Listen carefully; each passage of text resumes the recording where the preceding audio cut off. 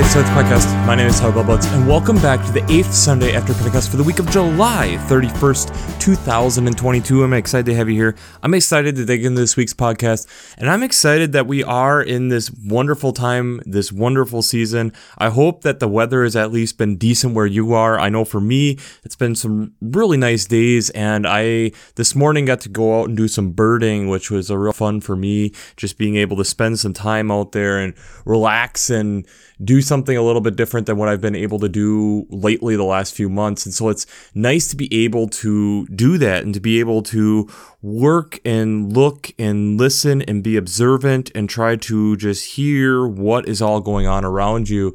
And I think that's one of the things that really is keen, and it's causing us to be aware, because when you're walking into the unknown and you have this thing of what are we actually going to see, what are we actually going to discover, that allows us to be able to be creative, to be inspired, to be amazed. And I think that's one of the things that a lot of times it can in day-to-day life be really easy to miss out on, to be able to overlook. And I think it leads really well into the question that we had for last week of how often do you think like a scientist and are willing to change when the results aren't the way that you expect? That's part of one of the things that I really enjoy about doing birding or something of that nature, that there is this element of the unknown, and it's the element of learning, it's the element of being surprised that's really fun and exciting, that inspires you to keep moving forward, inspires you to think differently, inspires you to have an open mind, to be able to hear what's going on, be observant, learn from what you've experienced before, and be willing and able to tune into that. And I think when we're looking at where we're going this week a little bit, I think it's one of the things within the human nature that we definitely need to work on. And I think this week's text kind of helps us with that. So let's just jump into it. One of the Old Testament texts can be Hosea chapter 11, verses 1 to 11. This is a hopeful text, but this is also a hard text in a certain way, especially coming off of what we went through last week. But here you have Hosea, and it's God embodying Israel as a child, and that God has raised Israel and has enjoyed raising Israel, but yet as Israel has gotten older, it's wanted to turn its face from God and pursue its own passions like a child and even a teenager like to do. And this puts God in an interesting situation where he gets very frustrated with the people, but then he also doesn't want to hurt them. This is his child. This is who he cares about.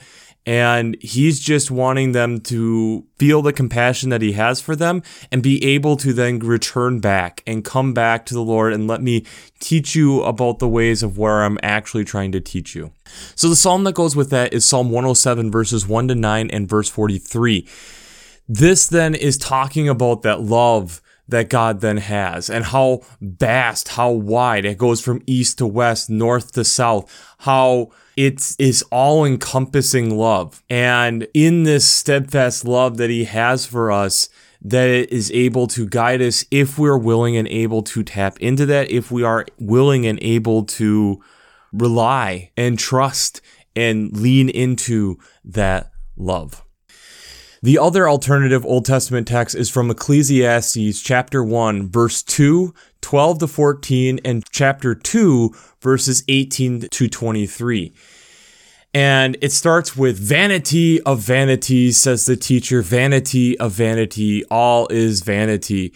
And it gets into how often as humans we consume these things, we look for these things that we assume to have value, but it's not like it comes with us. There's nothing here that is valuable outside of what God has given us. And so don't be spoiling or putting all this time and work and effort into something that really isn't valuable in the end. Instead, putting time and work and effort into your relationship with God and being able to then learn on what God is actually trying to teach. Which ties then into the psalm this week, which is Psalm 49, verses 1 to 12. And this continues that theme, that it doesn't really matter in God's eyes if God has blessed you with not a ton or a lot of earthly possessions. What God is working with is trying to put these things that we see as human things, that we see as valuable, aside to be able to understand that this relationship with God and this reliance on God and this relationship that we have with God is something that's deeper and more intimate and is worth more. And even as we try to boast with wealth and riches, that's not what God is really wanting or going for. It's this idea of then being able to share in this love that does not pass away. The New Testament text is from Colossians chapter 3, verses 1 to 11.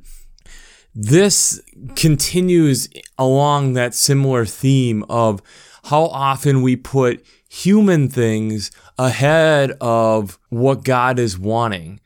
Starting in verse 4, when Christ, who is in your life, is revealed, then you also will be revealed to him in glory. Put to death, therefore, whatever in you is earthly: fornication, impurity, passion, evil desire, and greed, which is idolatry. So putting aside these things that are within us. But then he continues in verse 8, but now you must also get rid of all such things: anger, wrath, malice, slander, abusive language from your mouth. These things that, again, that we want to hold on to, but this is not who the new creation within us is guiding us and steering us into being. That when we have been set free and renewed in Christ and moved in a new way, that this then recognizes that we are a changed person, and there is then changes that happen within us in doing that. The gospel text this week is out of Luke chapter 12, verses 13 to 21. This starts with a text of that this guy's brother has not sharing the inheritance and is asking for Jesus to do that. And Jesus responds with, "Don't make me the judge or arbiter of what is going on." And then continues with, "Be on guard against all kinds of greed, for one's life does not consist of abundance of possessions." So then he gets into this parable of there is a land where a rich man has produced abundantly. And then he asks, what should I do to store all these crops? And he decides, let's tear down the barns and let's build bigger ones to store all my grain. And then there's this idea of, then Christ is coming and it's the end of your life, and what do you have? And God responds with, you fool, this very night your life is being demanded of you. And the things that you have prepared, where will they be? So it is with those who store up treasures for themselves, but are not rich toward God.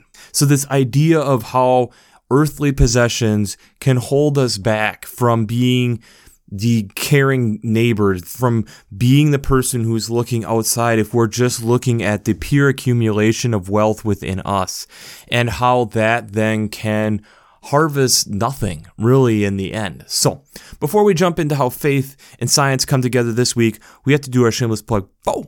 Working Preacher. If you haven't checked Working Preacher, I'd highly recommend it. Between their Sermon Brainwaves podcasts, their commentaries, their discussions, since I'm not an ordained minister, I use them on a weekly basis to help bring you this podcast. And I really enjoy having the variety of commentaries coming from the variety of biblical scholars from a variety of years going through this lectionary. So if you haven't checked out workingpreacher.org, I'd highly recommend that. I'd also highly recommend checking out the Revised Common Lectionary coming from Vanderbilt's Divinity Library. I use them on a weekly basis to not only look at the text, but also to see the interpretation of how different people are interpreting text through art. So if you haven't checked out the Revised Common Lectionary coming from Vanderbilt's Divinity Library, I'd highly recommend that also. When we're talking about possessions and almost the hoarding of possessions and how we can get overly comfortable, as I've thought about this and pondered this and even looked back on what I've talked about before, this is something that is of the human condition for sure. This is something that we as humans struggle with. And let me explain a little bit further, because when we look out into nature, yes, there is hoarding, but the difference is it doesn't go with them. And it's not like it necessarily benefits the whatever animal's next generation. by hoarding. There isn't this necessary benefit. If anything, it helps benefit potentially the forest in which it's in. Like this simple example of if a squirrel is stashing acorns around and forgets about an acorn, it potentially has the chance to grow a new forest. If we're stashing things in barns or in warehouses, what is that going to actually grow? So let's take a look at some of these different animals that hoard and kind of why are they hoarding, and then let's think about this from a human perspective. I think there's some things here. So like I stated, the two easy ones that we can probably recognize are squirrels and chipmunks, and how a lot of times they're storing it because they're going to need it later. They're going to be using this for food, especially in abundant times, be able to store up those reserves in secret spots, so that later they can potentially, when food is scarcer, be able to eat and survive, especially in times of years where their metabolism might be a little bit lower, and so it might not be as easy for them to be able to go out and go scavenging for food. Hamsters can also do a little bit of temporary food storage in cheek pouches or finding things to be able to store in their burrows and their food chambers for scarcer times, again, when there isn't as much around. And we see this again in rats and mice, a similar type of thing where they're doing it for temporary storage for later, that this is something that, again, they can come back to. There's types of woodpeckers that will do the same type of thing. Again, stashing food for later to potentially come back. But especially looking at like acorns, and there's different woodpecker species that will pack acorns into trees. Now, does this necessarily help the woodpecker long term? Because they're probably not going to eat all those, but it also then provides the forest a potential if that tree dies, which it's usually already a dead tree that they're doing this to, that it gives them potential root starts for these acorns to grow. We have definitely seen it for corvids, which are your crows, your rooks, your jays, your ravens, which are extremely smart. We've seen them stashing like shiny objects and different things. We've seen how they'll use rocks or different things to be able to push water up so that they're able to drink. So there's different reasons they're using it as tools, but again, storing carcasses for food for later or things that they're going to need later. There are 5 different species of short-tailed shrews. Again, they're going to paralyze, but again, then they are looking at being able to potentially store it for, in this case, because they're using a toxic venom, waiting for the body to essentially get to a place where they can actually consume it. Moles, again, one of these where they're taking these, again, using some mycotoxins and stuff, but being able to, again, put it in different spaces for food supply for later. Ants being able to work together to be able to carry food in, again, for these times when they're not able to do it. Seeing a theme here. And again, we've even noticed it with fiddler crabs doing a very similar thing. The issue that I see is, and there's plenty of research talking about how certain animals will hoard to be able to provide in times when there is a lack of abundance. In the modern society, especially in a developed world nation and how we do things, when as the rich man ever have a time with not abundance? Very, very, very rarely. And I feel like in a lot of times then we continue to store up. And does it actually benefit us in the future? Think about how we try to move, how difficult it is compared to a lot of these other species. One of the examples that I think of too is there was experience when I was in like high school going out and experiencing a northern hawk owl. And they're a super cool bird. They're an owl with an identity crisis. I think I've talked about it here on this podcast. They hunt during the day. They think more like a hawk, but they're 100% genetically owl. And we were out with this friend of mine, and we were sitting and talking and looking at this owl, and for like 45 minutes, we could hear it and see it turning its head, that there was something it was hearing that we couldn't. And finally, after 45 minutes, it drops down off a perch and goes into the bush, just talons out, and comes out with a redback bull. And you could tell that that owl was well fed in that it wasn't going and devouring this right away. Instead, it went to stash it somewhere else for when food wasn't as plentiful. The thing is that owl where we saw it, it wasn't going to be there year round. And it's very likely the time of year that we saw it, it was near the end of the winter. Did it ever eat that prey? Probably not. If anything, wherever it stored it, it potentially provided fertilizer for something else to grow. And that's one of the things that I find that's really interesting is when you're looking at and thinking about all these animals that are storing things. Yes, they're storing reserves for when there's times when there's not as much, but if they move, if they go somewhere else, if they pass away, the stuff that they have just returns to the earth. It's us as humans that struggle with this idea of we have all these things, and when we die, there's a lot of work to potentially be done because there's all these things that suddenly need to be taken care of, estates to be settled, things that need to be let go of, things that need to be moved along to someone else or thrown away, but how hard it is for that stuff to return back. We can't bring it with us is a term that we've probably heard many times before. You can't bring it with you, might as well use it. When we're looking at the wealthy man, which if you're listening to this podcast, you more than likely are the wealthy man. Because this whole idea of, well, this is somebody who has more than me. If you are living in a developed country, you are wealthy. Even the low of the low in this country, in a lot of ways, are wealthy. Based on the systems and different things that we have to be able to help take care of things. Things that we're helping each other out on. And yes, is there still room to improve it? Yes. But just even having that makes us, in a lot of ways, wealthy. Being able to be in a spot that we have the community around us to be able to spare, to be able to help each other out and not just be purely concerned with myself is wealthy.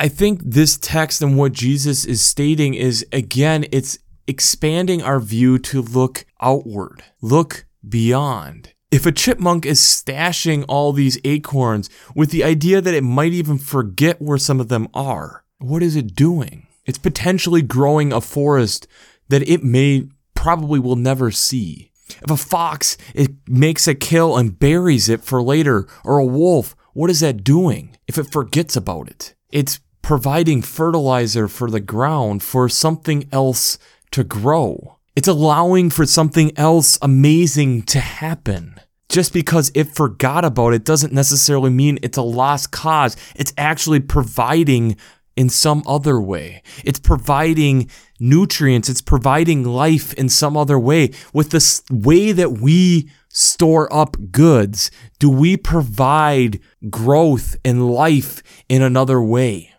Jesus is calling out this man in that he is so fixated on not getting the split of the inheritance, it's not allowing him to grow. He's fixated that it hasn't allowed him to be able to see beyond and potentially have ways that we can cross-pollinate and help each other, share nutrients to help each other grow. When we become so fixated purely on the self, how is that helping?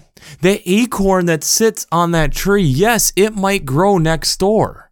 But part of why it is in a packet like that is that it's hoping that something else picks it up and brings it to a better location to potentially grow. It's looking for some way to be moved, looking for a new place to put down roots, looking for a way and so that it can benefit and modify and help the environment in which it's in. Are we doing the same?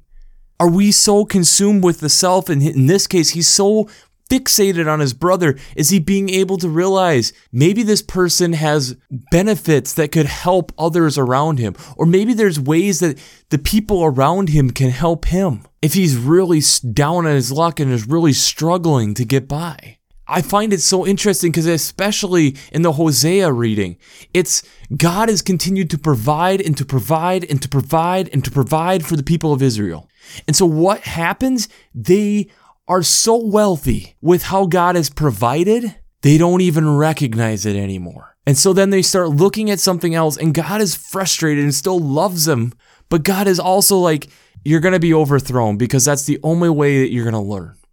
The Ecclesiastes reading is the same type of thing. This recognition of how we store up these things and we say they're so valuable, but yet is our relationship with God not more valuable? Is our relationship with God as strong as what is in their value that they have? And Colossians, again, is the same idea of to really be the new creation that God is calling us to be. It means that we can't just be purely consumed with the here and now. We have to be looking broader, looking beyond the self. When a chipmunk is putting aside, or a squirrel is putting aside those reserves, realizing it probably will never utilize all of that, and making sure that it's storing in different locations because it doesn't want it to easily be something happen and you lose all your reserves. Squirrel and chipmunks aren't that dumb, but they're also realizing they're probably not going to use everything, and then they're potentially allowing for something else to grow later. This is an idea of looking at things as an ecosystem, looking at things in a much broader context, looking at how we can benefit each other. Now, it doesn't mean that, sure, being able to pass on an inheritance to someone else is necessarily bad, but it's also making sure that you're not banking on that. Making sure that you're also not just purely just going for that. Making sure that along the way you're continuing to build that relationship with God, which means that we have to look beyond who we are. The forest changes and goes through stages and goes through succession, as we've talked about before.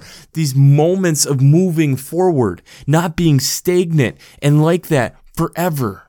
And in doing that, it needs to guarantee this idea of not banking on things. It has to keep moving things ahead, making sure that it's being shared with others. When we look around us, are we making sure that we're doing the same? Are we making sure that we, if called upon to move, are easy to move?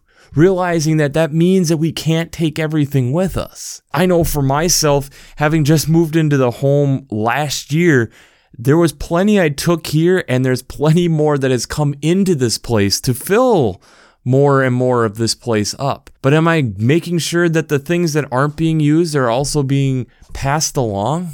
Or am I hoarding them? Am I holding on to them and not willing to give them up? This is the same things that we're wrestling with and dealing with, and what God is then talking to us to recognize. One of the things I know I talked about 3 years ago, and I want to bring up again because I feel like there's more of the story to tell now, was a project I worked on like 7 years ago called PV for Phoebe.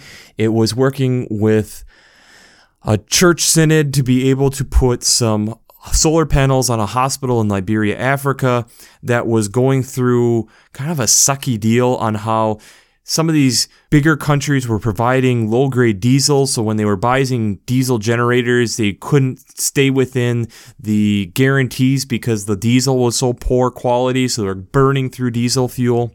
And so they helped to be able to provide solar panels for this hospital.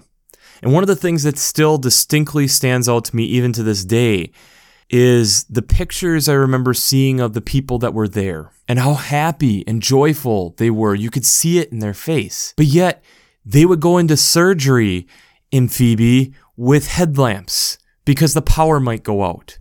Or you broke your arm and they tell you to come back on a different day because we can't afford to turn on the electricity today. Part of my mission trip that was so exciting is that I got to help with some shipments that were going to that hospital along with the surrounding hospitals, and recognizing the impact of what Phoebe had become, not only because of it being able to provide jobs and being able to not only in the hospital, but teaching people how to do solar to be able to expand their infrastructure, but that had become the hub for that area for medical supplies, working with Global Health Missionaries. I'll attach a link down below to be able to share in this medical supplies coming over from the States that are surplus here. And for me, the joy that I felt that the stuff in the early project, and even though I didn't do a ton on that project, the early stuff that I did to help in that project, realizing that when Phoebe got that wealth, they realized they needed to continue to share that wealth. And that was not just something to hold on to, but it was something to continue to share, to help move forward the whole community, thus making a stronger Liberia, Africa. As I sat there and was helping with the final parts of that shipment, realizing that's what faith is. Realizing that as they received this abundance, they continued to lean into God enough to be able to let go of abundance, to make sure that others experienced what they needed, instead of me hoarding and looking at others and say, oh, if it only you had the right connections. We see sharing within nature all around us, and we've talked about it plenty on this podcast enough where I can't get into it today. And yes, there is a point where, yes, we need to hold on to things to make sure we're taken care of. But at what point have we held on to too much? At what point are we willing to let go? At what point are we willing to do stuff realizing we may never see it? At what point are we willing to let go of things even if we've put a lot of work into it? The question I have for you this week is, at what point are you willing to let go? At what point are you willing to let go? Because there's so many times where we have so much abundance, we just want to hold everything, and we can't. As the church, as the world, as government, as nature, we can't hold everything. We can try working together, working with God, establishing those relationships, understanding what to hold on to and what to let go of. We as humans struggle with this. And the sooner that we are able to come to terms with this, the better our world is going to be. Every year we have these countdowns on how much we could actually consume. And this last week, we got beyond what our world can consume. We're running a deficit in consumption. We have now taken more than what the earth can provide. Are we okay with that? And every year it gets earlier and earlier and earlier, and the debt runs higher and higher and higher as the earth can't provide more and more and more. Are we okay with that? Or are we going to be into a position where we're forced to have less? Or do we choose to have less before we get to that point? These are hard things, the decisions we have to get to, and it's something that means we have to look beyond ourselves, to look to others, to look to nature, to see how it needs things also. Sacrifice is hard, but isn't that what we are told that part of our faith is sacrificing of the self for the benefit of everyone? To sacrifice the greed, the anger, all these things that are listed in Colossians that are about me, and start looking more toward the we, and expanding that we maybe beyond you and me as Homo sapiens. Maybe expanding that beyond what we know, even in this world, to understand the whole of the creation, the whole universe. But that's another story for another day. So, we'll wrap this up as we always do. I pray God blesses you through your faith and amazes you through science.